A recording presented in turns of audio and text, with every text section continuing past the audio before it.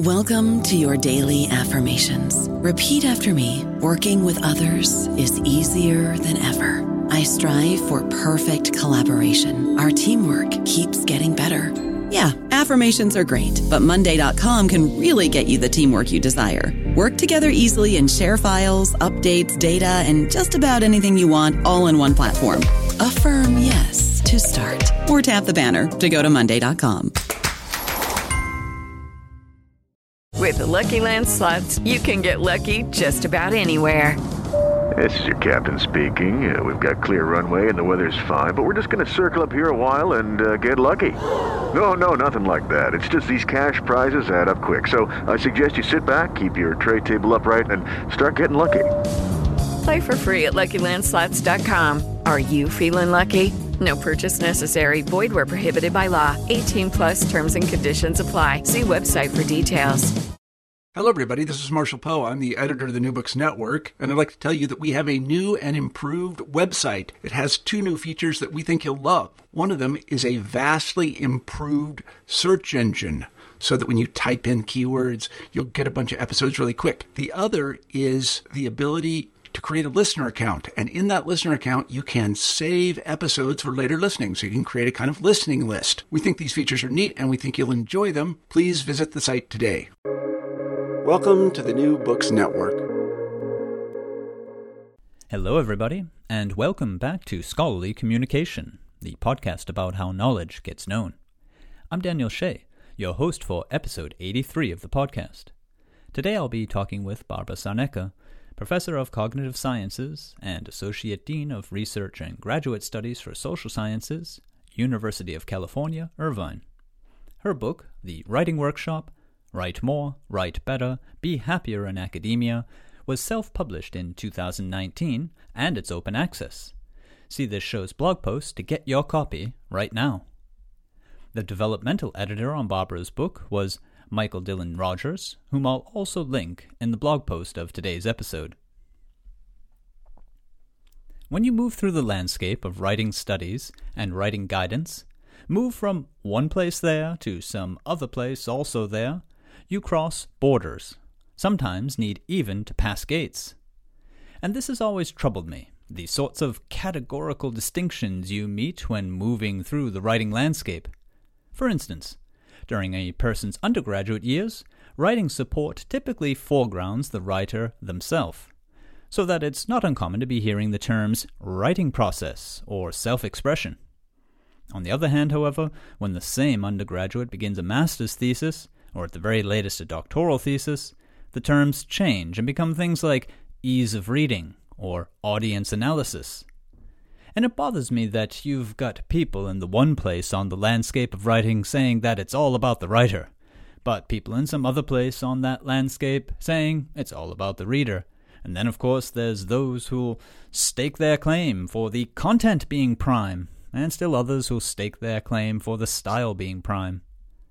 Personally, I find all that claiming of primacy rather bothersome. But I've never really been able to locate amongst all these writing landscape places the exact spot where the true common ground lies. Ground that is trodden on by all, yes, but in fact noticed by very few. I too had only a vague sense, an inkling of where that was, until I read The Writing Workshop, today's book. The common ground, it turns out, is everywhere. The reader and the writer and the writing and the content and the form all have equal primacy. It just depends on where a person finds themselves in any particular project, and just as well it depends on who that person is, on what that person has to say, and on who they want to say it to. All these places belong on the map of writing, and very few written projects will come off if the projects have not been passed through those places. So to say that written communication is about the writer, that's true. To say, though, that written communication is about the reader, well, that's true too. In short, and to bring my point here to a head, I think that it's safe to say that the writing, the going on of this manifestation of thought, this writing is generally about the writer. But I'd say on top of that, whatever has been written, that is generally about the reader. For me, that pretty much sums the matter up. And it's a view of things, I think, that levels the landscape, so that we can see that communication in print is never just occurring in any one place. No single one aspect of textual production or text product has primacy. This insight, if I might call it that, I have today's guest, Barbara Sarnecka, to thank. Barbara writes in her book, The Writing Workshop, how she was once contacted by a colleague looking to teach graduate writing. And so the colleague asked Barbara for some guidance. Barbara happily complied, telling her about the writing workshop which readers come to know through this very book. Then, and I quote here, "But when I started explaining what we actually do in our workshop, quiet writing time, checking in, feedback forum, and so forth, she was taken aback. This was not what she had had in mind. Talking with her, I realized how much our workshop has changed over the years. My friend was envisioning the workshop I started out with, the one where we asked what makes good writing good. She wanted to talk about sentence structure and word choice. I view those problems the same way I view Sudoku puzzles. They are small, self-contained, fun, and easy to solve once you know how. I still have fun fixing bad sentences, and the last few chapters of this book are devoted to nuts and bolts fixes for common writing problems. But I no longer see those mechanical problems as the place where academic writers need the most help. Today I think the real value of the writing workshop is in helping people manage bigger writing problems. How to find time to write, how to overcome writing anxiety, and above all, how to work hard enough to be successful without destroying your own mental and physical health in the process." End quote. When I read that, it got me thinking about my bother concerning what is what and who is who in writing. Barbara's words, to my ears, sound like a common ground excavator, putting all of us who work in written communication right there next to the machine, shovels in hand, seeing what the thing's turning up. So let's begin today's episode. Barbara Sarnecka, The Writing Workshop. Hi, Barbara. Welcome to Scholarly Communication. Hi, Daniel. Thank you for that wonderful introduction. I'm humbled and impressed. Well, okay. I hope you still have voice left, though, because I'd like to hear some of your thoughts, actually, on just that. I mean, perhaps that's a nice place to begin. I mean, this idea I play with in the intro is in part also going on in your chapter, The Practice of Writing, in particular where you distinguish revision for thinking purposes from revision for communication purposes. Do you see that connection there? Yeah, well, I think I really enjoyed hearing the introduction you just read, because I certainly agree with everything you said, but I hadn't thought about it that way myself. So it's funny to hear you produce new insights or new synthesis and attribute them to me, because I feel like I'm learning them from you.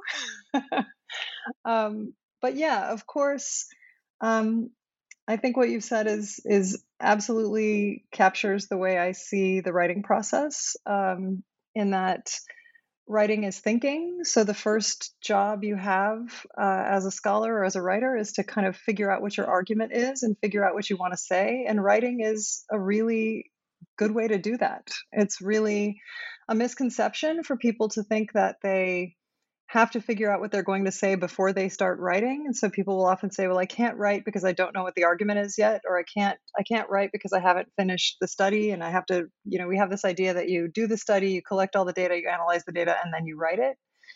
But in fact, writing is, I think that writing is a form of thinking, only it extends our cognitive capacities. So it overcomes the limits that we have on working memory, so that, and what I mean by that is when you're speaking, you can only remember a certain amount of information at a time. You can only manipulate a certain limited amount of information at one time. But when you're writing, you put it on the page and it stays there, and it doesn't move and it doesn't change, and it's right there until you need to come back to it. So by putting thoughts on the page and rearranging them and looking at them and evaluating and trying again, we really extend our ability to represent information by just orders of magnitude. And so writing is like thinking, but better. It's like the thinking you do in your head, but better, augmented with this external representation.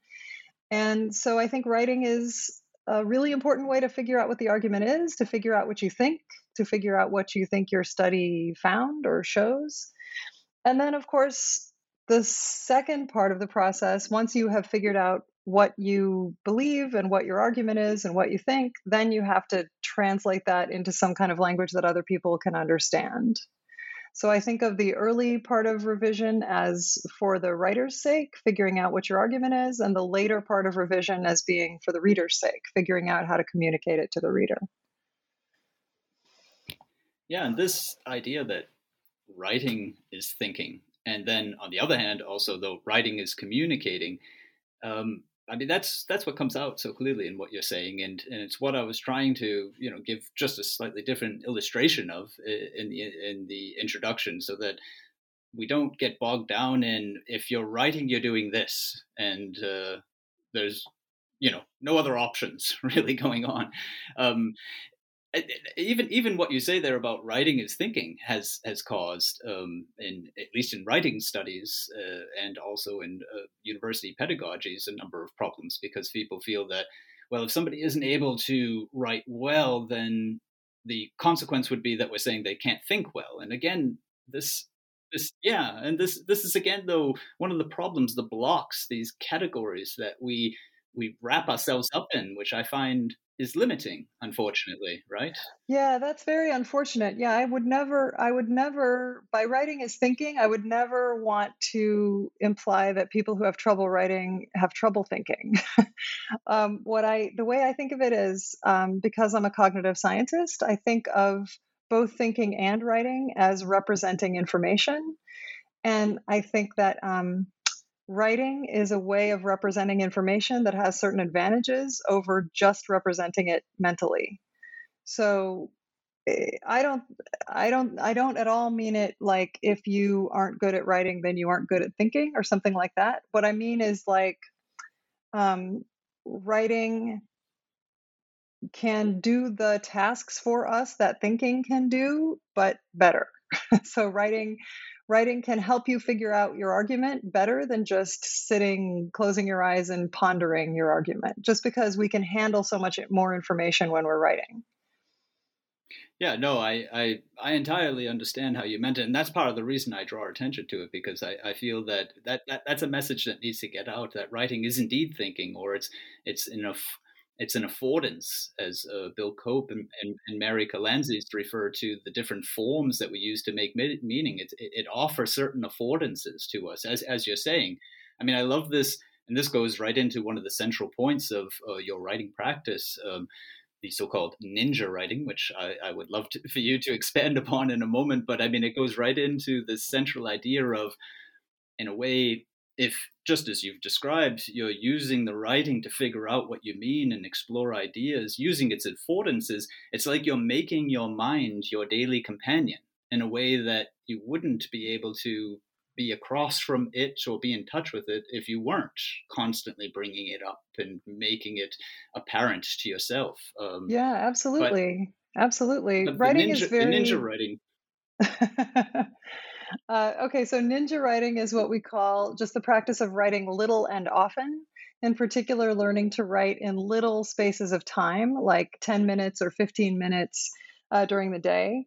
And ninja is kind of a silly way to call it. It's kind of a silly term for it. But the idea is that it's sort of sneaky and stealthy, and you can like slip it into your day. It can, like ninjas were sneaky and stealthy and sneak around. So that is the idea of learning to write little and often. It's just a really, really valuable skill to cultivate. It's just a very valuable thing to practice, because the main misconceptions that people have about writing, at least the PhD students and early career scholars that I work with, all of the main misconceptions that people have are diminished or taken away or completely destroyed by when you learn to write little and often, when you just practice writing little and often. So those misconceptions are one of them I mentioned before. I can't start writing until I know what I'm going to say. Another one is I can't do any useful writing unless I have an hour free or 2 hours free or something. Like people think they need a big block of time. Um, and the other one is I can't write unless I feel inspired. I can't do any writing unless I feel like it. I just have to feel the inspiration. And what we do in the writing workshop often is challenge people to write for 10 minutes, every day, find a time, write for 10 minutes. Don't write for an hour. Really just write for 10 minutes. Like set a timer for 10 minutes and open your document and see how much you can do in 10 minutes. And what people who are in the habit of kind of binge and drought writing tend to think, so by binge and drought, I mean they won't write anything for a long time, and then they will do a whole lot of writing at once, like before a deadline. Maybe they'll write for 10 hours before a grant proposal is due, but then they won't have touched it for 2 months before that. First they say, well, I won't be able to do anything in 10 minutes because I take the first 45 minutes just remembering what this argument was about. Like I have to read what I was doing before, and it takes me 45 minutes just to figure out where I was and remember what I was doing. It turns out that if you work on it a little bit every day, that's not true at all. If you worked on it yesterday, it doesn't take 45 minutes to remember what you were doing. You can open it and remember it immediately. People also use the idea that they don't have an hour free as an excuse not to write, because the fact is, getting started is difficult. It's psychologically difficult. There's a barrier to opening the computer or opening the document and doing something. So I actually think it's much more beneficial if you're a person who wants to write more, I think it's much more beneficial to try to write for 4 15-minute increments in a day than to try to write for an hour all at once in a day. Because if you write for 4 15-minute increments, that's 4 times that you are overcoming the barrier to getting started. And the more you do that, the more comfortable you get just opening it and starting, the easier it becomes. The easier it becomes to write.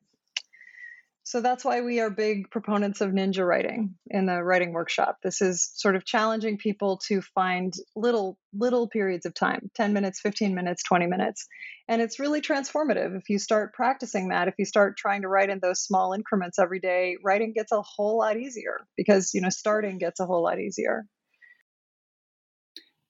Yeah, that's what I love about it, is that it gives you a different behavioral approach to the whole thing, so that you enable yourself to write more. But it also shows you that, and this is something that you make also very, very clear in the book. And one of the things I really love is that you show that there's different kinds of writing. And again, that brings me a little bit back to the intro, but it also brings me to the page where you say, well, what do we define as writing? And I mean, this is just characteristic of the book. I mean, section for section, it just starts to expand your view on what it is that you're actually doing. And that is something also that I would love to hear your comments on. I mean, it's something that I've seen was clearly missing, felt was missing, the definition of what do you call writing, and yet I've never seen anyone actually then go and do it like you just did.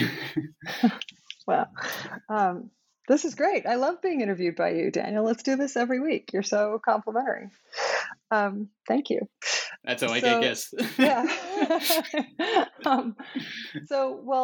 One thing that we do in the workshop is we keep a shared daily writing log. So this is an online, like a Google spreadsheet or an online shared spreadsheet where everybody in the group sort of lists at the beginning of the week what their writing goals are for the week. And then every day we log on and it says, did you write today or not? And, what were your writing goals for today? And did you write today or not? And so inevitably, when you introduce that, the question arises. Someone says, well, what counts as writing? If I'm going to fill this in saying, did I write today or not? How do I know what to count as writing? And our general rule in the workshop is anything that you have to do to produce publications that you will be an author on, or grant proposals that will fund, grant funding proposals that will fund work, your own research, counts as writing. So especially for investigators, for PhD students and faculty, there's a lot of steps to the research process that don't look like writing, right? So collecting data, writing code for analyses, making figures, all that kind of stuff. We allow people in the workshop to count that as writing. If that's what needs to happen on the project that is closest to publication. So we shoot for working 1 hour a day on the project that's closest to publication. So if the project that you have that's closest to publication is in the analysis phase, then maybe you need to spend your hour, analyzing those data, and you can count that as writing. But we caution people. We have a lot of conversations about sort of being honest with yourself, and being not kidding yourself if what you're doing is not writing and you're trying to do it to avoid writing, right? So for example, an early stage of projects for doctoral students is literature review, reading papers and books that are relevant to their project and taking notes on them and maybe writing summaries, maybe writing a literature review. For some people, that is a miserable, monotonous task, and they absolutely should count it as writing because it's difficult and they have to force themselves to do it, and they should get credit for doing that for an hour, and they should put it on the writing log. For other people, that's very pleasant. They enjoy reading other stuff and taking notes on it, and they actually use it to avoid other parts of the research. They use it to avoid drafting a manuscript or to avoid revising looking at the comments from the reviewers or something. So we say, be honest with yourself. If you're doing this because it's easy for you and you're using it to avoid the parts that are hard, then don't count it as writing. Count writing. We count writing the hard parts as writing. The things that you're tempted to skip. And that's a lovely definition, and I mean, it makes me think of Verlyn Klinkenborg, who has written a lot about writing and is himself a fantastic writer. And he was talking actually just about the topic you brought up earlier on your previous point about inspiration and being in the mood and all these things. And he said along these lines, it's not a direct quote, but if you accept that the work is difficult, then things are going just as they should. So it's sort of like a handy rule of thumb to know whether or not you're writing, I suppose. Yeah. We really go back and forth a lot. There's a lot of discussion about what counts as writing because people worry all the time that that whatever they're doing, maybe this isn't really writing. So there are folks who, I know for me at my stage of career, I tend to narrow my definition of writing to be things that everybody would recognize, like drafting or revising, drafting manuscripts or grant proposals or book chapters or revising them. And I try to do some of that. I try to do an hour of that every day. And then the other parts of research, like designing studies and collecting data and analyzing data, I don't count as writing for myself. But for PhD students, sometimes they don't have a manuscript to write yet. Sometimes they're in the middle of designing their experiment.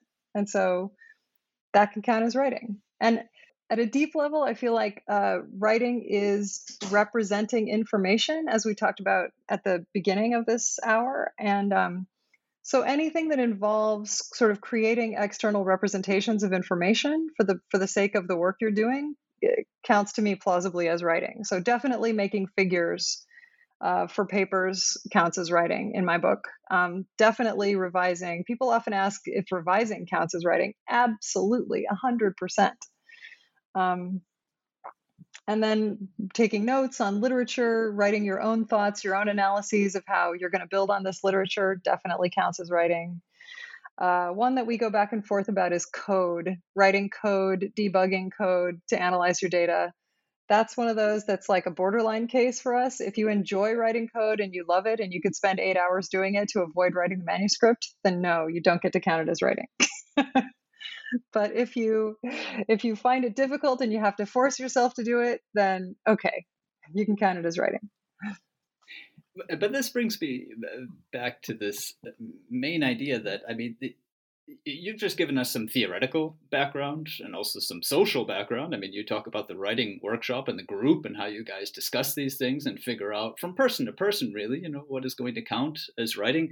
And in fact, I do want to delve into the setup of the workshop and your experience at the workshop in a moment. But just to sort of close off this topic, perhaps, of definitions, there's also this wonderful pragmatism, I find, to it. You talk when you're writing about planning your time, which is also a very enlightening chapter about, I'm quoting here, if you are evaluated based on your research output, and then there's this wonderful parentheses, which means writing, then all of the non-writing, non-research work that you are doing every day counts for little. Yeah. And that is one of the reasons why it becomes, you just have this knack for, hitting the nails square in the head and making us think about the idea that it really matters to take this time and figure out, what is my writing? Because we just sort of throw that word out there, write every day. Yeah, well, do what every day? Yeah. And it's really, I'm always surprised when I hear graduate students or junior faculty say they just don't have time to write. I understand in the case of junior faculty, because you're often teaching courses for the first time, at least in the American system. You're usually, you have courses, you have classes to teach, and then that can easily take up all of your time. But you're actually, at a university like mine that's primarily emphasizing research, your promotion and tenure decisions, that when your work is evaluated, it's really all about your research and publications. So unfortunately, it doesn't create a great educational experience for our students, but the incentive structure for the faculty is definitely to focus on their research and on their writing, not on teaching better. But teaching is just easier. It's just easier to spend time preparing lectures than to write your own research. It's right. Research is hard. Coming up with original things to say and new innovative work is really hard. It's really intellectually challenging, and teaching's much easier. Teaching, there's content, you can think about how to present it. And also there's social accountability with the teaching and with service and with other things we do. It's like, if you don't prepare a good lecture, you'll have to face, I'm teaching an intro psych course right now with 400 students. So if I prepare a bad lecture, I'm embarrassed in front of 400 students to see them staring at me quizzically, looking puzzled. And I'm thinking, this isn't clear, this isn't good. It's very tempting for me to spend all my time working on those lectures. But that would be foolish if I were a new assistant professor, because my promotions and tenure decisions will not depend on the quality of those lectures, right? It'll depend on my writing. And so also with the PhD students, they can spend a lot of time doing other things that aren't getting their dissertation written, not getting their research done, not getting their advancement done, not getting their dissertation proposal, not getting their dissertation finished. And I'm always baffled when they say, I just don't have time. I just don't have time to write. That just doesn't make sense to me. Like, we all have 24 hours a day and 7 days a week. We spend them the way we think is important. I support everybody sleeping for 8 hours. I understand if you have young children, they take a certain amount of time to take care of. But other than that, your next priority should be writing, should be your research. Yeah, and you kind of programmatically start off the book with, that wonderful sentence, research is writing. I mean, I have to say that was like, I stopped at the period for a second. I was like, yeah, because that in a sense, carries across your message, which you've just given us now. Sure, there's a whole bunch of things going on during the day, and you're going to do a number of them and so on. But if you realize the gravity of the situation, and if you actually make that equals sign in between, the research equals writing connection, then, I mean, you could almost ask yourself, well, do I ever really leave my research? I think there's a fair amount of people out there who, have dedicated their careers to academia, who, are quite passionate, clearly, about what they're studying. I mean, I've heard biologists tell me that I couldn't imagine my life without biology. So it's like, well, then get writing. Yeah, for sure. I think the main misconception, actually, the very first misconception that we run into again and again and again, particularly from people in STEM fields. So science, biological sciences, natural sciences, engineering. The more quantitative the field is, the more likely they are to say this, is that they just don't think that writing is required in their field, right? So they'll say, well, writing isn't very important. Like, I'm a biologist. But they imagine that writing is somehow for people in the humanities, or it's like for playwrights or fiction writers or something. But if whenever anybody fails to be productive as a scientist, it's because they're not writing, right? It's because they're not publishing manuscripts, or they're not producing funding proposals that are getting funded. It's not because they don't have enough ideas for experiments, or because they didn't collect enough data, or because they didn't learn to analyze the data properly. Those things are all kind of trivially easy, and that's why we can subcontract them to graduate students or the Statistical Consulting Center or other people to do them for us. You can't get somebody else to think for you, and you can't get somebody else to write for you. And I'm always amazed when people in, engineering or natural sciences or biological sciences say, like, well, I don't have anything to write. I don't have to write until my 5th year when I write up my dissertation. And I just think, how are you processing ideas? How are you taking in information? How are you developing your theories? Like, what do you mean you don't have anything to write? I was once walking my dogs in the neighborhood, and I have a colleague who's a professor of mechanical engineering, and he has a dog the same age as my dogs that's friends with my dogs. And so when we see each other out walking, we walk together, and the dogs are very happy walking as a pack. And I was asking him, because mechanical engineering, right, it's a very quantitative field. I said to him, so how much is writing a big issue in your field? And he said, I don't know what you mean. He's Italian. His name is Lorenzo. So he was like, I don't know what you mean. And I said, well, do you ever submit a paper and you get a revise and resubmit from the journal, and then it just sits on your desk for like 6 months because you don't get around to revising and resubmitting it? And he said, oh yes, it is the biggest problem. I said, yeah, do you ever collect a bunch of data and analyze it, but then like you just can't quite get yourself to write the paper? And he was like, yes, all the time. He said, I had to make a rule in my lab that the students are not allowed to even turn on the machine until we have a hypothesis about the data we're collecting. So it's like, it doesn't matter how quantitative your field is. Writing is thinking. If you're not writing, right, if you're not writing down what your hypotheses are, what your design is, what your analysis plan is going to be, or writing up your results or writing up the manuscript, you're not doing it, right? And when people flunk out of PhD programs, when they fail to complete their PhDs, it's virtually always because they did not produce the writing that was required. It's not that they didn't have good ideas for experiments, or that they couldn't collect enough data, or that they didn't analyze the statistical, they didn't use the right statistical tests, or they used Bayesian analyses when they should have used frequentist analyses, or vice versa. It's that they didn't produce the advancement paper, or they didn't produce the concentration exam, or they didn't produce the dissertation proposal, or they didn't produce the dissertation, right? That's what it comes down to. So it always baffles me when people say, writing's not very important in my field. I just think, what field is that? What academic doesn't have to produce work? It's all writing. Yeah. I don't know about you, but I'm very busy and I don't have a lot of time to cook. That's why I subscribe to Factor. Eating better is easy with Factor's delicious, ready-to-eat meals. Every fresh, never frozen meal is chef-crafted, dietitian approved, and ready to go in just 2 minutes. You'll have over 35 different options to choose from every week, including Calorie Smart, Protein Plus, and Keto. These are 2-minute meals. Factor meals are ready to eat and heat, so there's no prepping, cooking, or cleanup needed.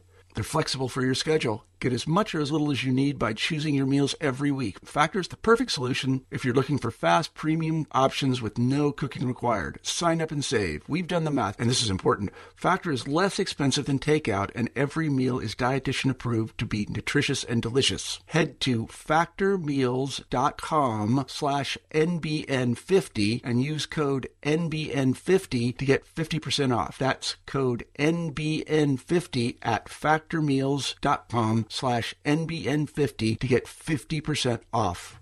Yeah, no, I mean it's so spot on. I mean, it's one of these things that in a different context you bring up. You talk about the mismatch between what we're teaching students and then what we expect of them, or what will be expected of them. And I would imagine, besides the different disciplinary cultures, which are clearly playing a role here, I mean, the mathematics or the engineers and so on, they're they're thinking in numbers, and I mean, I've even had computer scientists tell me that that's actually the challenge. You're dealing in code, and that has to be translated into language and so on. I mean, these even people who are aware of the necessity of the communicative, not even just the communicative, the understanding aspect, as you said, the list of results and what do they mean. But I think another aspect that's going on here is, the division between humanities slash social sciences on the one end, and the natural sciences, the STEM fields on the other, where the automatic sort of gut reaction that people have is, on the one side is text, and on the other side there's no text. You know what I mean? Yeah, yeah, yeah. Of I would course, imagine there. that some of that's playing a role there. Yeah, I think you're right. I think maybe just the word writing connotes, I don't know, connotes, uh, they imagine their high school writing class, which was maybe all about syntactic fluency and, interesting sentences and big words. And I mean, it's true that I think it's true that in some fields, um, there's there's a what's considered great writing is a lot more complicated and flowery and artistic. And like when I was working with Michael Dillon Rogers, who's the developmental editor for the book, we had a lot of conversations about what the writing advice in the book, because the attitude that my book takes is um, the one that makes sense for my field, which is cognitive sciences, but really makes sense for all STEM fields. So people who are doing sort of quantitative analyses, collecting data, designing experiments, writing grant proposals, writing manuscripts. In those fields, typically the problem is you have something very complicated that you're trying to convey, and you're trying to make it as clear and simple as possible. So the challenge is in communicating what you've done and what you've understood to people. So you're trying to the big challenge that you're dealing with is that the reader almost never has the conceptual framework to understand what you've done. So it's kind of like teaching. Like you're not just communicating, you're kind of teaching the reader what the concepts are in this area and helping them build up the conceptual framework so that they can understand what you did, like why you did the research you did, why you asked the questions you did, why the results are interesting, kind of like that. And there are fields, though, that are more interpretive, where they didn't sort of collect data. It's not like they collected data and now they're reporting the results. They're the interpretation, the thoughts that they have, the stuff that they're saying is the content, right? That's in the humanities. It's often seems to, I don't know, but it seems to me like that's what they're doing. That the writing itself, it's like the writing is the content. The writing is the data. All their thoughts are what they're presenting. And so for example, Michael and I, got in this discussion. There's a part of the book where I have very practical tips on writing clearly from the standpoint that I'm talking about, like as a scientist, if you've got complicated stuff to convey and the people that you're writing to may not have the conceptual framework to understand what you're saying, then what are ways that you can say it as clearly as possible? And one of the principles is you have one word for one concept, right? So if you're going to refer to something, you pick a word, you use that word all the time. You don't use different words to refer to the same thing, because that's confusing, because people will think you mean, if you say two different words, they might think you mean two different things. And Michael said, well, because in his background, he comes from a background of philosophy and literary criticism. And he was like, I always try to use different words so that it's more interesting to read. Like I use different words to refer to the same concept just to make it sort of aesthetically more pleasing. So his ideal of good writing was more had more aesthetic considerations. He wanted it to be like more interesting words, less frequent words, interesting sentence structures, longer sentences. And I am all about like short sentences, minimizing demands on working memory, one word for one concept, stuff like that. So I think that is definitely a difference between kind of interpretive work and more STEM kind of work.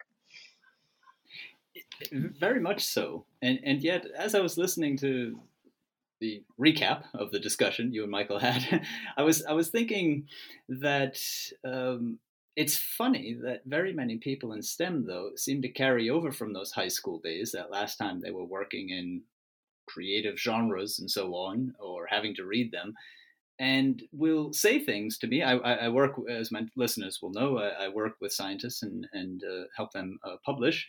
They'll say things to me like, "Oh, that doesn't sound nice," or "Yeah, but I just used that word in the previous sentence," and so on. So, in a sense, it's like this residue, this leftover, this baggage from inappropriate sorts of standards as to what is good writing. Yeah, I guess it depends on your purpose all the time, right? So I think in high school, I have two sons who were recently, one's a senior in his last year of high school now, and the other one's at university. So I was kind of paying attention while they were taking classes in high school and being taught how to write. And, a lot of the stuff that they were taught in high school, I completely disagree with for scientific writing. If your goal is to convey content as clearly and understandably and accessibly as possible, then you really want to make things as simple as you can. But that's not always somebody's goal. And what they were having them write in high school was more like, write an essay about what you did this summer. But that might be boring. Maybe what you did this summer is not particularly interesting, right? And so maybe you make it interesting by the way you talk about it, by picking infrequent words and fancy words and having long sentences and playful language stuff. And so you're turning a boring summer into an interesting essay. But for science, that's usually not what we want to do. We usually have plenty of complexity and plenty of difficulty and abstraction in the content itself. And the challenge is to try to communicate that clearly. So we're always looking for ways to make things more concrete, more specific, less complicated. Yeah, no, very much so. And there we get back to the issue of, well, how well are we training people for these things then? If it is that there's enough scientists who are looking back to those sets of ideas as to what good writing is and aren't really using the valuable tools that you're talking about, then we're misguiding them. Well, and also, it's also the case that people, early career scientists especially, want to belong to the club, right? They want to write like they think scientists write. And so they might use fancy words and fancy sentences because they think it sounds better, right? Maybe they think it sounds smarter sometimes, or they think it sounds more professional, or it sounds like a real scientist. So that's understandable, but probably not helpful. Then there's also the impulse to write something defensively. So if you're, when you're writing in academia, it's probably the case that, well, if you're going to submit it for review to a journal or to a conference or to a grant, program, people are going to read it. Reviewers are going to read it and they're going to criticize it. And so when you're writing something that somebody is going to read critically, you can feel defensive. You can feel worried about the criticism that you're going to get, and you can start writing in a defensive way, like a lawyer. So instead of saying, let's imagine something simple. I might say, my dogs are sleeping. I'm just looking down at my dogs are sleeping on the floor next to me right now, right? So I could say my dogs are asleep on the floor now. But if you are really scared and you're defensive and you're imagining this jerk at the last conference who came up to your poster and yelled at you and said everything you thought was wrong, then you start getting really defensive and thinking, well, my my dogs. Well, my two dogs. I have two dogs. Maybe you're going to say that I'm claiming that I have a lot of dogs, but I'm not. I only have two. So I'm saying my two dogs. Well, not just two of my dogs. Now you're going to say that I have more dogs. Well, but I didn't. I'm only going to say, so of of the two dogs that I own, both of them are sleeping now on the floor near me. And so the language that And could be very you might even simple. come out with something like the die-dog duality Yes. Yeah, situation and so exactly. on. Right? Yeah. No, I see. I Yes. see. Yeah. We have a canine dyad experiencing an altered state of consciousness in the room where I currently sit. Yeah. Yeah, and it feels safer, and you've allowed a buffer to appear. Yeah, between Right. let's Right. say the reality you're observing and Right. what gets passed on to the So reviewer. Yeah. you feel safer. Maybe I think it can be tempting to think that well, this sounds cynical. There can be an impulse that if people don't understand what you're saying, they can't criticize you, right? So I often with new, like early career, like graduate students and early career scholars, they'll write something in a certain way. We'll be looking at it together, and I'll say, well, why not just say this? And they'll say something like, well, it's so baldly stated. Like they feel vulnerable, they feel worried that if you say it super clearly, people might disagree. They might say it's dumb. They might criticize it. Whereas if you say things in a way that's kind of complicated and evasive, then people maybe won't criticize so strongly because maybe they'll wonder if they really understood what you said. But hiding behind complicated and evasive language isn't good for your career in the end. I mean, I always, end up reminding them that there's tons of scientific work out there that is inscrutable and nobody can read it, nobody can understand what it says, and it just doesn't go anywhere. Like people aren't required to read your work. They're not required to cite it. And if you write something that people can understand, some people will like it and agree with you, and some people will dislike it and disagree and criticize it. But then you're part of the conversation. If you write something that nobody can understand, then nobody will criticize you, but also no one will care and no one will read it. Yeah, I mean, and this is again striking a nail straight on the head, isn't it? Right? I mean, I do notice in some scientists' eyes when I'm working with them this like spark of uncomfortableness with the change I might suggest on a sentence because it just baldly states something. So I mean, I very much know what you're referring to, and I think that there is also for the early career researcher that anxiety, and it's almost a moment. It's almost a teaching moment to say, look, you're using the writing to achieve this own, this personal purpose that you might have of building up a small defense system. Yeah, that shows you, in a sense that writing has all of these purposes naturally built into it. Discover the others. See what else it can do. Yeah, and of course, it's not always that, right? So when people produce writing that's really incomprehensible or difficult to follow, difficult to understand, sometimes it's because they're being defensive. Sometimes it's because they don't want to be understood. Or cynically, some people say you just don't have anything to say, and you're trying to make it sound like you have something to say by throwing up a lot of nonsense. But I think those are a minority of cases. Those are relatively rare. The thing you see all the time, just all the time, pervasively from scientists at every stage of their career, is the curse of knowledge problem, right? The illusion of transparency kind of problem, where they are just writing the manuscript. They're writing about this research topic in the way that they think about it. They really think about it this way at a very high level. So they use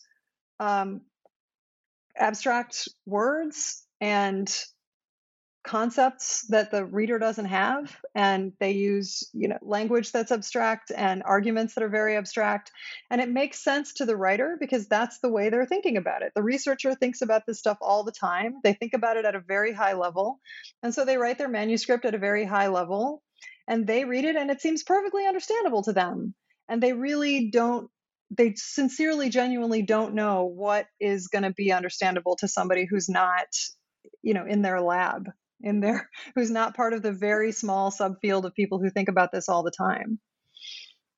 I think that's very much the case. Yeah, definitely. I mean, and I agree entirely. It's the more frequent case by far. Yeah. I think what's interesting though in that case is the high level thinking, the compressing into 40 blocks of information, all the knowledge and so on, sometimes brings with it the idea that, well, okay, let's sub break down a number of these, let's have block 25A and B, right? And so on. And if you start breaking apart blocks so that we see more of the thinking going on, I've nearly almost had the experience with the person I was working with that they notice their own gaps, that they realize, block 25C, I'm not quite so sure if that lines up entirely.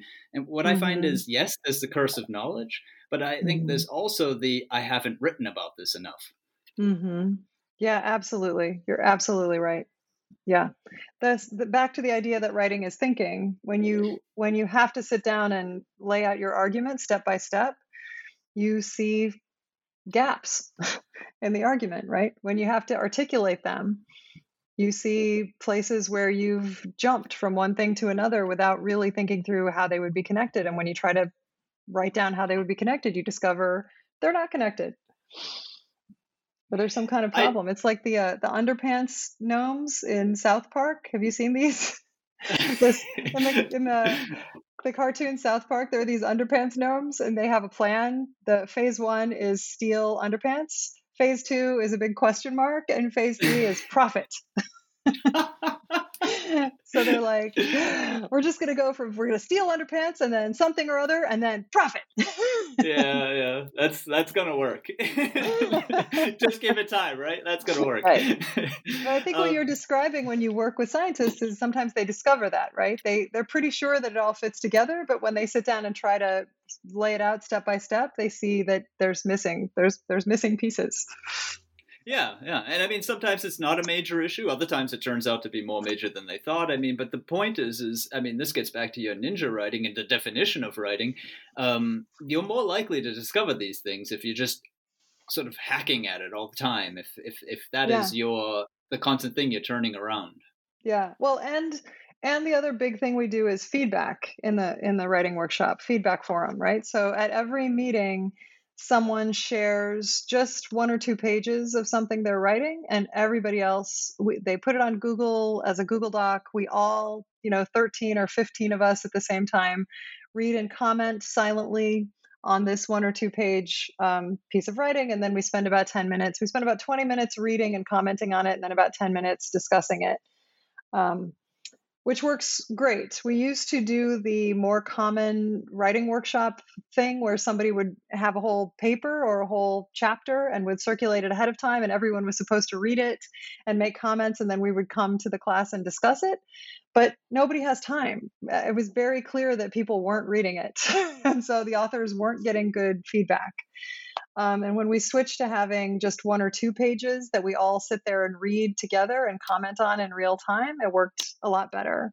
And having the written feedback also is great because everybody has time to say everything they want to say. It's not constrained in the way a verbal discussion would be, where one person can talk at a time. And so everybody's kind of waiting for their chance to talk and worried that they won't get the chance to say what they want to say. Everybody's putting everything in the comments and suggested changes on the Google Doc, and the author gets all that feedback. But what's useful about that is if you are writing about a topic in a way that makes sense to you and maybe to other people in your lab, your doctoral advisor or the person, your co-author, everybody's looking at each other like, oh yeah, that makes perfect sense. When you show it to people who are a little farther afield, they can tell you, I don't know what this means. I misunderstood this sentence. I don't know what you're talking about here. Can you give an example, right? So that's a lovely way that people can really help each other out just by reading each other's drafts and giving feedback as a reader. Like, here's where I was confused. I really like this sentence. This was really clear to me. So, I mean, this brings me to the first off. I mean, just as a side comment, I think it's a wonderful use of the affordances of the technology now that we've discovered over the past 5 years. The Google Doc and everyone getting a chance. it just goes to show, what is now possible that Mm-hmm. everyone is so, fluent with and proficient with at the moment. But what you do bring up for us at around minute 50 in our interview is the writing the writing workshop, which is indeed the title of the book. And I do want to also turn to that as a topic with this brief transition, because it's something that really got me thinking while I was reading the book, because I do think that it's becoming quite clear to ever wider circles in academia that something's not quite going right, Yeah. and it's showing up in all different kinds of places. One of those places, which is the focus of your book, is writing anxiety and so on. It would seem that more and more people are starting to realize that there's an awareness now that the academics' daily tasks, things along the lines of teaching, communicating, managing, leading, these are all the things that academics are not trained to do. Right. which is putting people in, to start with, in very difficult situations, never minding the competitive environment in which they find themselves. And the expectations are often left somehow vaguely implied in ways that allow for huge amounts of interpretation, and obviously very many people end up with different sorts of results on what exactly those expectations are.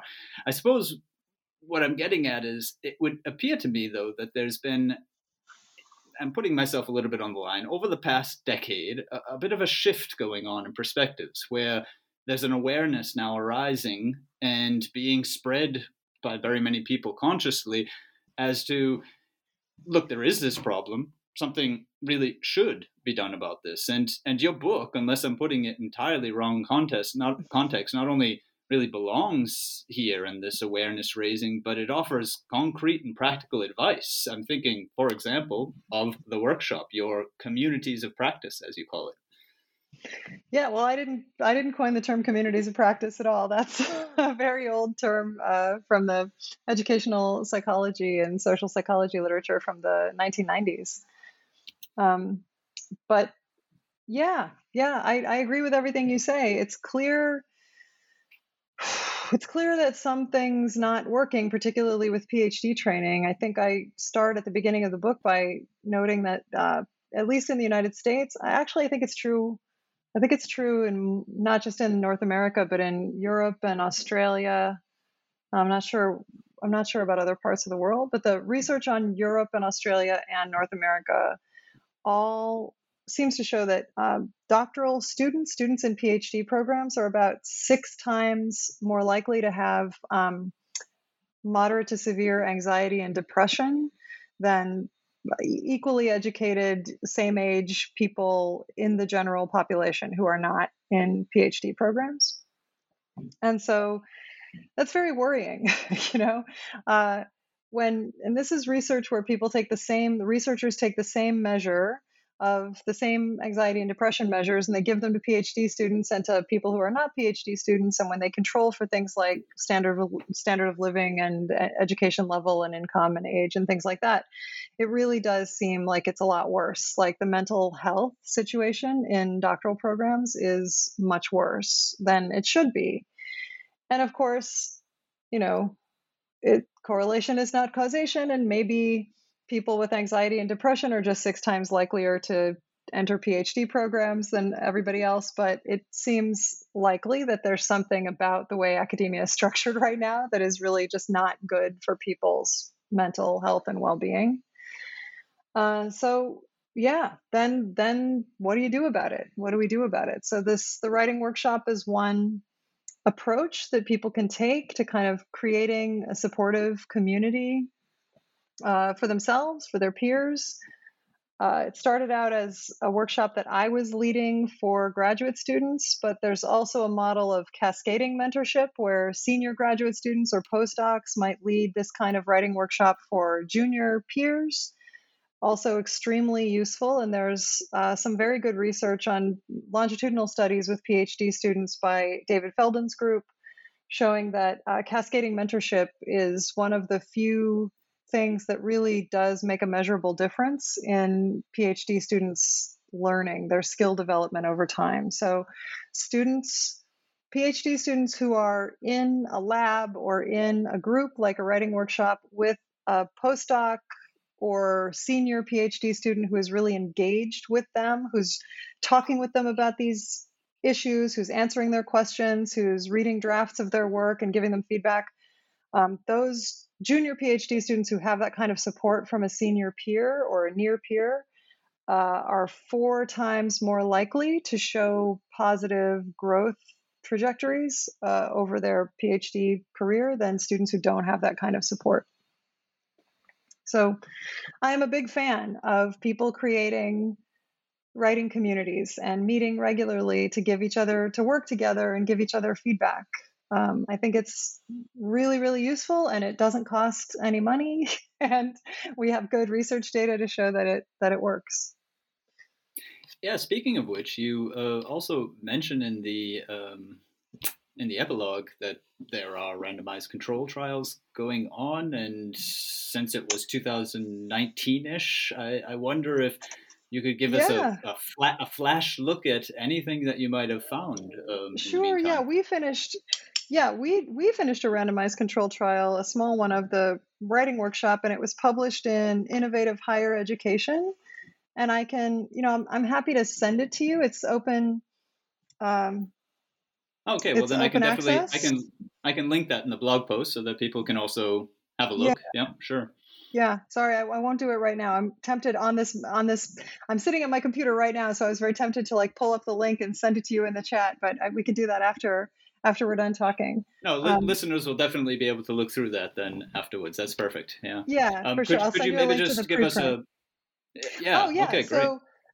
So that study that we did, so the study I mentioned a minute ago, which I can also send you a link to, was not done by me. The one showing that cascading mentorship helps people a lot, I can send you that one. But the one we did, which was a randomized controlled trial of the writing workshop, was pretty small and it was pretty brief. So we had 32 participants, so 16 per condition.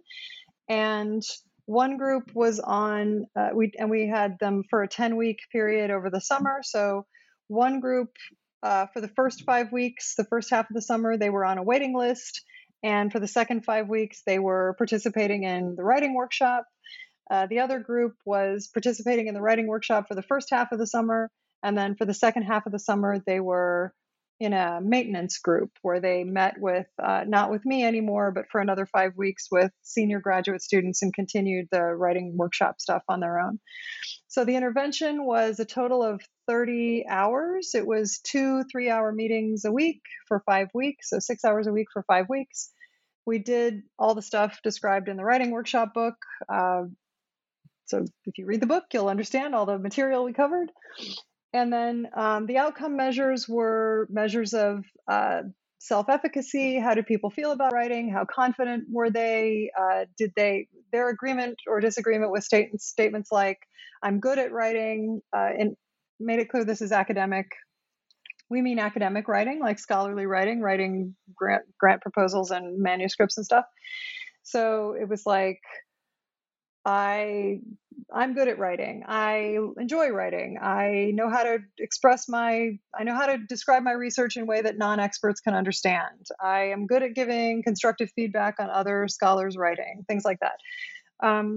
So people's feelings about writing, their confidence in themselves, their beliefs about it, and on those measures, we got huge changes, like very large changes that we had to use scientific notation to express the Bayes factors. That's how big the Bayes factors were, big numbers. So extremely successful in that way. But 5 weeks, the other things we wanted to look at, we didn't see much of a change in 5 weeks. So actually, it was kind of funny. One of the things we looked at was writing quality. And the way that we tried to assess writing quality was that people submitted... This is just a story about the difficulty of doing research with no budget. People submitted a piece of writing, and it was like research. It had to be a piece of their own original research writing that was maybe 5 or 6 pages long, and then we sent these to independent scorers to rate these writing samples and on a 10 criteria that were like, how well is how comprehensive is the literature review? How well is the hypotheses grounded in the literature? How plausible are the hypotheses? Is the data to be collected appropriate? That kind of thing. And and actually, because we pre-registered this study, we registered all the analyses ahead of time and all the measures ahead of time. So when we went ahead and collected these data and analyzed the writing, it looked like the intervention made people's writing worse. Uh-oh. And we were like, what? How could it possibly, like, I could understand if it didn't make a difference, but like, how could it literally make their writing worse? So then we went back and looked at what had happened. And what it turned out was that because we didn't have a budget to pay the participants for this writing sample, we just allowed them to upload a writing sample that they had. So we said, if you have a writing sample, if you have something you've written about your own research in the past, you can upload it as long as it's your own work. And writing is hard, and people don't want to write a new 4 or 5 page, research statement. So they mostly uploaded things that they had used before, things that they had submitted for fellowships or things that they had submitted for their concentration exam or something like that. And then halfway through the summer, and again at the end of the summer, we gave them another chance to upload writing, and they could either just leave it and leave the same sample that they had uploaded in the first place, or they could revise the sample, or they could upload something completely new. And what we found was that at the beginning, people pretty much uploaded things they already had, pieces of writing they already had around. These were very polished. These were things that had been submitted, so they'd probably gone through many stages, many rounds of revision and gotten feedback from the advisor, and they were very nice and polished up and ready to go. But the people who went through the writing workshop intervention became much more likely to write something new. So they started new pieces of writing about research that was ongoing or research that was new projects. And of course, the new pieces of writing that they produced were not polished, right? They were early stage new projects that they were writing about. But the really informative bit there is that they wanted to write. Yes, exactly. If I designed a follow-up study, I would make sure to measure, does the person voluntarily produce new writing or did they just re-upload the same piece of writing that they used at the beginning? Yeah. So the reason that their writing appeared to get worse was because they were doing new writing, and the new writing was rough. It was, not polished like the old stuff. So I consider that a win, even though officially the intervention made their writing worse. Well, we'll just brush over that one. I mean, you could write that into a discussion section in such a way that it comes across. Yeah, we did. And then there were a couple of other things we looked at that weren't. I can't remember. There were some other things that we didn't get very big. So it didn't move. It didn't change their anxiety levels. It didn't change their overall happiness levels. So we had some subjective well-being measures on there. Maybe just because 5 weeks is not long enough to move the needle on something like that. Also, I thought it was pretty funny. Everybody at the beginning of the summer was the least happy, no matter what condition they were assigned to. In the middle of the summer, they were medium happy. And at the end of the summer, they were the happiest. So it really didn't matter whether they did the intervention in the first half of the summer or the second half of the summer. They were just exhausted at the end of the academic year and much happier by the end of the summer. Which remind me again, which was the parameter that was off the map? That just self-efficacy. So their writing beliefs, things like, are you good at writing? Do you enjoy writing? Do you feel confident about your ability to write in a way that people can understand? Things like that. See, that doesn't surprise me at all. I mean, I have no data to work off of, but I mean, I've been doing this for a number of years, but one of my major aims is also peer mentoring and awareness raising generally, showing people what's going on in text, and the feedback that I just constantly get anecdotally, of course, is that just what you say. I mean, this like, oh, wow, like I can handle this. I see, the levers now. I know what to do. It's just so terrible to see scientists who are so serious about their research and to, stumble over writing or to not know what it can allow them to do, how smoothly it can dovetail into their work and what it can contribute to their work and so on and so forth. Yeah. Luckily, self-efficacy is one of the easiest things to change with just a little bit of intervention, which is what you're seeing and what we saw also. You can make a really big difference in people's happiness and sense of self-confidence and willingness to write and their comfort with getting feedback and giving feedback and their productivity levels. So that's great. That's great that such a positive thing is pretty easy to change. And I mean, these are all major factors in how successful somebody's publishing career is. I mean, just the productivity alone, absolutely. But one of the things that comes out of the workshop through the book anyway, I'm guessing that if you had written this book about 15 years ago when the workshop began, you wouldn't necessarily have had all the tricks and different structuring mechanisms and ways of organizing yourselves and planning methods and so on. I'm guessing. Please do step in if I'm off there. And it would seem that one of the wonderful things to come out of any intervention of this sort, if other people wanted to replicate it, the book is a wonderful way of figuring out how you could do that, is that you come up with these great ideas and that you find fix after fix or method after method or hack after hack. Yeah, for sure. If I had written it 15 years ago, I don't know what I would have written. I'm not sure I had anything to say 15 years ago. We had this idea to get together and have a writing workshop and read books like the books that you feature on your podcast, books about academic writing. And I've read a lot of books on academic writing over the years. And over time, there were some that I liked more and some that I liked less. And then, I think I started out being interested in the style and mechanics kind of stuff, the sentence level, paragraph level, organization kind of issues. And then it turned out, so that's now, those are the end chapters in the book now, sort of like 7, 8, 9, 10 or 8, 9, 10.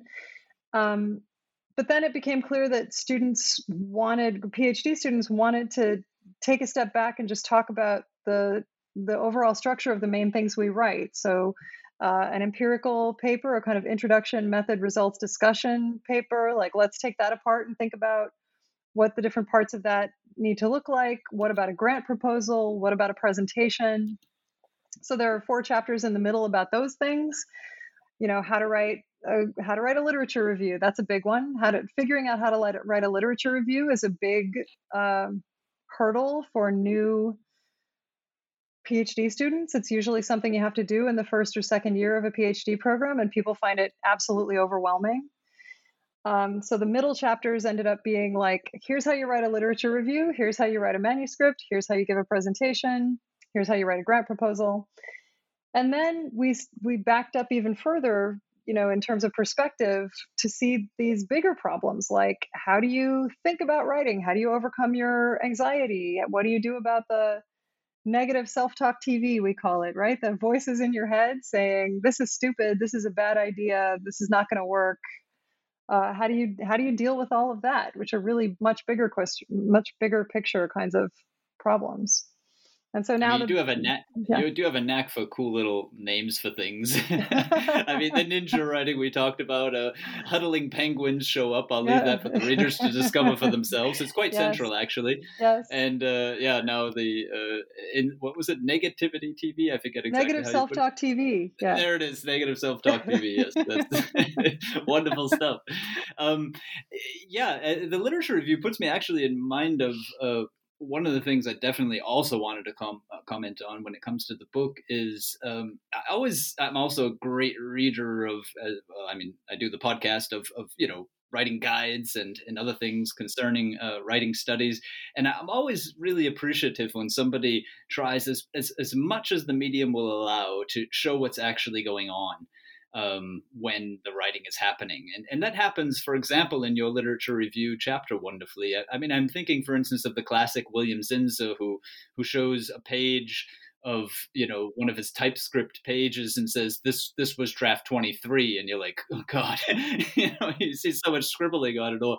Or Stephen King in his famous book there on the writing craft, or on craft, I forget exactly how it's called, but he walks through, a scene in a story, and it just appears for us. And in your literature review chapter, you flesh it out for us. It literally moves from notes to finished product, and that's one of those wonderful experiences, I think, for people who are trying to get in touch with what is the literature review. What do I have to do in it? Oh, that's great. I'm glad that you liked it. It's the literature review is a thing that once you get past it, you forget how overwhelming it can be. And students are really overwhelmed by the task of doing a literature review. They often feel like they have to read everything that's ever been written on the topic, and they have to know it really, really well. And of course, everything that's ever been written on your topic is far more than you could possibly read in your lifetime. And so you have to start making decisions about what you're going to read and what you're not going to read, and how much time you're going to spend reading it. And that feels very scary. All of it feels very scary. And so there's a whole chapter to help sort of take people by the hand and walk them through the process of a literature review, because it's extremely anxiety provoking from what I've observed. Yeah, no, I've observed much the same. That's that and introductions are one of those major areas, but definitely, and really the two cross over very often depending on the field. Also, when you talk about reading now, I mean, there's so many. We won't obviously get to all of them, but talk about not getting to everything. but one of the things that jumped out at me also was the strategic reading, because it becomes also apparent that this is indirect advice as well to the writers, because a writer, of course, is, laboring over a text, an article or whatever, or a chapter, for months or years. And to realize that you are also being strategically read is something that can be quite helpful, because, I mean, it's helpful to your process. You realize that you don't need to create perfection. But it's also helpful for your product, because that's something to incorporate into it so that people can, in your sense of strategy, read it right. Yeah, absolutely. Absolutely. And certainly if you're writing, this is the big advantage of like the introduction, method, results, discussion format, right? Is that for science, is that everybody knows where to find the information they're looking for. So you want to put your literature review in the introduction. You want to put your concise statement of what you did in this study at the end of the introduction. You want to, knowing exactly where the reader is going to look for various types of information helps you a lot as a writer, because you know where to put the information so that they can find it. And you're right. Definitely. I think it takes the pressure off too, to realize sometimes when I'm when my students are writing and they seem to be really tying themselves in knots over the exact wording of, something in the introduction or the discussion, I say, like, come on, people are only going to skim this. Like, do your best. Do your best. Take your best shot. We'll send it to the reviewers and see if they bounce it back to us. Yeah. God, that's wonderful. I would like to also say one last thing on the book. It is open access, as I stated at the beginning. It's very much, though, a beautiful book to look at. Clearly, this is something that a lot of time was taken on so that it comes across in a visually attractive way. It's something I would also recommend people who, have the money or have the interest to think about actually purchasing, which it's available for. But again, the tips are really what stick out in so many areas in the book as one of the outgrowths, as I said before, of clearly your long year collaboration in this very productive writing workshop. There's so many to point to. The one I would point out, which I find hugely helpful is the reverse outlining. Oh, absolutely. Perhaps Yeah. you could say a quick word about that, and if there was another that you felt, we've missed, then No, reverse feel outlining free. is like the single most useful strategy, and I can't take credit for it. I learned about it from Rachel Cayley, who writes the Explorations of Style blog, and I think she's just published a book on academic writing. But she's in Toronto, I believe, somewhere in Canada, and she runs a writing center for graduate students at a big university, and she identified. Um, Reverse outlining, which is this wonderful process. And it's the best. So there are two problems in writing. There are two big points where people get stuck. One is at the beginning and one is in the middle. So at the beginning, it's hard to get started. It's hard to overcome the barrier to starting. It's hard to stare at a blank screen. And the answer to that is the ninja writing, the writing little and often, the free writing, Peter Elbow's 1973 process approach to writing, that whole school of free writing where you sit down and just write anything and you don't judge it or evaluate it and you don't cross anything out. You just sit down and write, I don't know why I'm doing this. Barbara told me to. It seems like such a stupid idea. I don't have anything to say, blah, blah, blah. But that stuff is great for getting going, for when you're having trouble starting and you don't know what to write. If you can write little and often, give yourself permission to write something bad. So lower your standards and think, I'm just going to write a terrible draft. Can you do that? Sure, I can do that. I can write a terrible draft. I write terrible drafts all the time.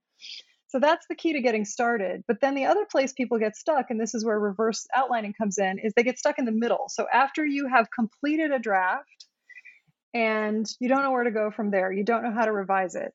Maybe you've given it to your advisor and your advisor or a reviewer, a set of reviewers, or some friend who's giving you feedback gives you feedback that's not particularly helpful, right? Like they say, I remember my advisor when I was a PhD student once said, it needs to be both narrower and broader.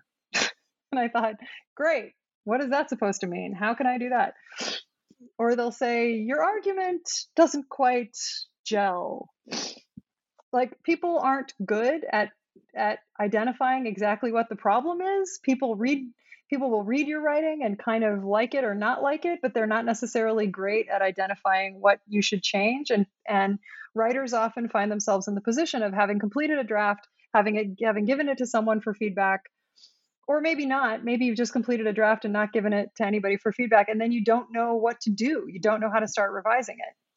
And this is where reverse outlining is so great. So reverse outlining is a process where you go through your draft, and for each paragraph, you identify the one sentence that kind of sums up the main idea you're trying to say in this paragraph. Maybe it's the first sentence of the paragraph, maybe it's somewhere else, or maybe you realize reading the paragraph that you don't really have one, that you haven't really written a point sentence for that paragraph. So go ahead and write one. You go through the whole thing, paragraph by paragraph, until you've got one sentence for each paragraph that kind of you've either highlighted or written a sentence that sums up the main idea you're trying to convey in each paragraph. And then you just take just those sentences and you transfer those to another document, or you erase everything, you delete everything that's not just those sentences.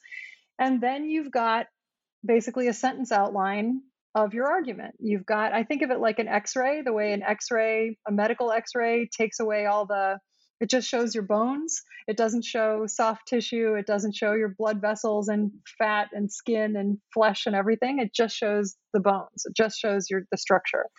So this outline that you've created, these sentence by sentence outline of the whole thing, is like the skeleton. It's like the X-ray that shows the bones. And if you just read that, you're able to see a lot of things, right? You're able to see where the argument is redundant, where it skips steps. You can find the underpants gnomes who are jumping from phase 1 steel underpants to phase 3 profit, and there's a big question mark in between.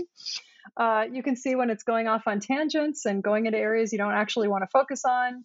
It's just super, super helpful. So this is like a great tool for someone who is in a revision process where they've written a certain amount of stuff and they want to make it better, but they don't know how to make it better. I always recommend reverse outlining, because you can work just on the outline change that around, and then fill in the flesh again, change the structure around to be the bone structure that you want, and then go back in and fill in the flesh.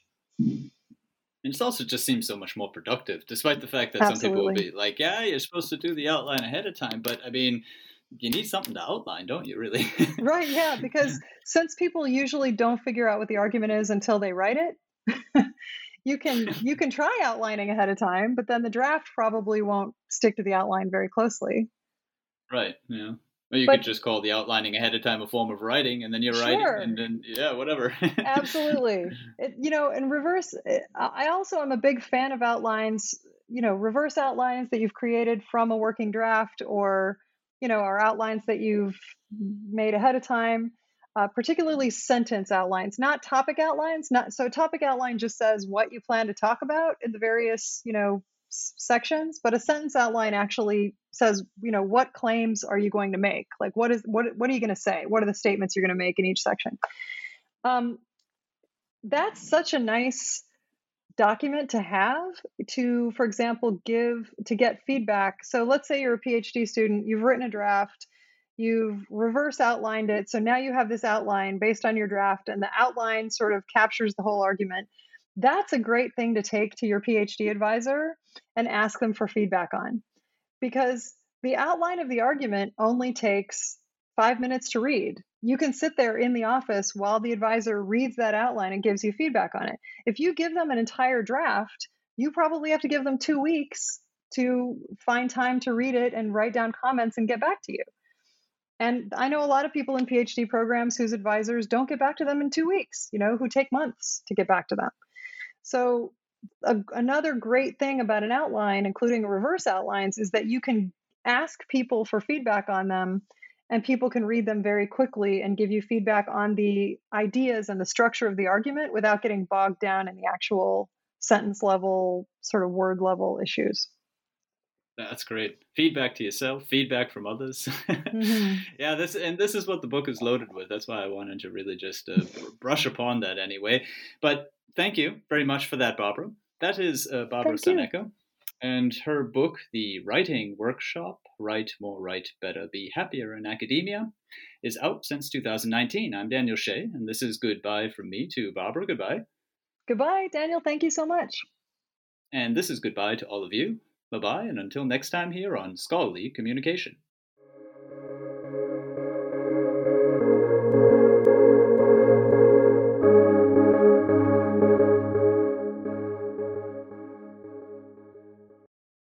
With the Lucky Land Slots, you can get lucky just about anywhere. This is your captain speaking. We've got clear runway and the weather's fine, but we're just going to circle up here a while and get lucky. No, nothing like that. It's just these cash prizes add up quick. So I suggest you sit back, keep your tray table upright, and start getting lucky. Play for free at LuckyLandSlots.com. Are you feeling lucky? No purchase necessary. Void where prohibited by law. 18+ terms and conditions apply. See website for details.